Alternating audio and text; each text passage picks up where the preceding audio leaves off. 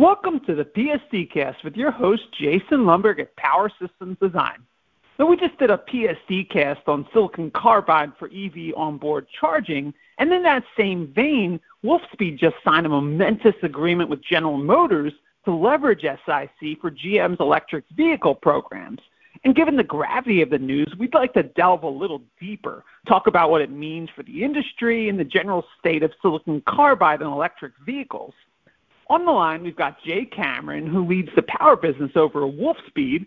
So, Jay, thanks for joining us, and maybe you could start by detailing the broad strokes of this important deal with GM. What sort of obligations does it set out for each party?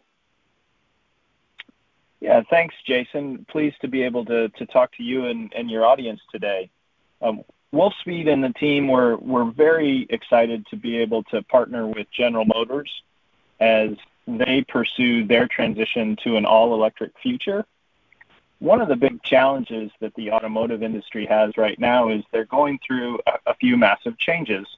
The first is that they're going through the combustion engine to battery electric vehicle change, and then they're doing that in the presence of a challenged semiconductor supply chain environment right now. So the agreement with General Motors really puts us in partnership to help General Motors secure their silicon carbide supply chain for their future Ultium drive platforms so that they can have confidence that they'll have supply for their long-term needs. Okay. To follow up on that last part, does your team have any specific role in helping that transition from internal combustion engine to electric vehicles, either with GM or in a broader sense? Yeah, absolutely. The silicon carbide focus that we have here at Wolfspeed and our power device portfolio is really targeted at the automotive industry, in addition, the industrial and the energy space. But in automotive, the real focus is on helping our customers build more efficient vehicles based on our silicon carbide technology, with our components going into the powertrain or the inverters, the onboard chargers, as well as the DC-DC converters, to provide very efficient and very power-dense solutions to make these electric vehicles have greater capability that translates directly into what consumers want out of an electric vehicle. Cool. Now, I read this in Wolfspeed's press release, but I'd like you to underline this point for our audience. Well, what specific automotive systems will the silicon carbide enhance, and what's the ultimate goal of their integration?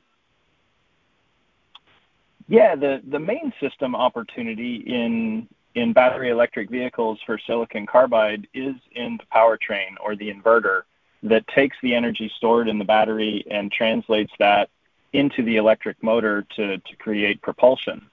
So the inverter is the big opportunity, and the silicon carbide technology really helps car companies be able to get higher efficiency in that energy out of that energy stored in the battery, and then translate that into longer range for vehicles, which is a key customer care about. So that's the primary goal for what General Motors has announced with their Ultium drivetrain platform. But in addition to that, more broadly in the industry, the onboard chargers are very efficient power supplies that help to recharge the battery when you plug in at home. And the goal there for the silicon carbide is to really make those solutions a lot more power dense so that you can have greater flexibility in the volume and space that the industrial design of the car can take advantage of for a better consumer experience. Okay, and I asked this about a week and a half ago on a prior PSD cast, but maybe from like a bird's eye perspective, what makes silicon carbide such a good fit for electric vehicles in a general sense? Yeah, sure, Jason. It's really about three key things. One, silicon carbide power electronic devices are really excellent at higher voltage, and the higher voltage translates into customers being able to charge faster and have lower losses in their charging systems. Secondly, the higher power density that silicon carbide provides really enables our customers to optimize for size, weight, and industrial design. And then third, and most importantly, is the higher efficiency that silicon carbide is able to provide over silicon alternatives. And that has a primary implication on the range that you're able to achieve out of an electric battery. And that goes directly to what end car purchasers really care about, and that's that longer range, so that they don't have any range anxiety.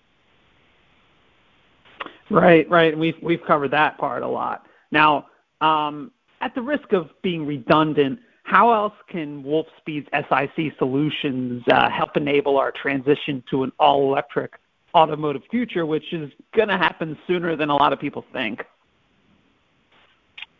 Yeah, I think the real key opportunity for us is in addition to those what I'll call on-vehicle systems that we talked about with the powertrain, the DC-DC for the main power supply, and the onboard charger, you've also got to think with an all-electric automotive future about the infrastructure that's required in order to enable a full ecosystem for electric vehicles.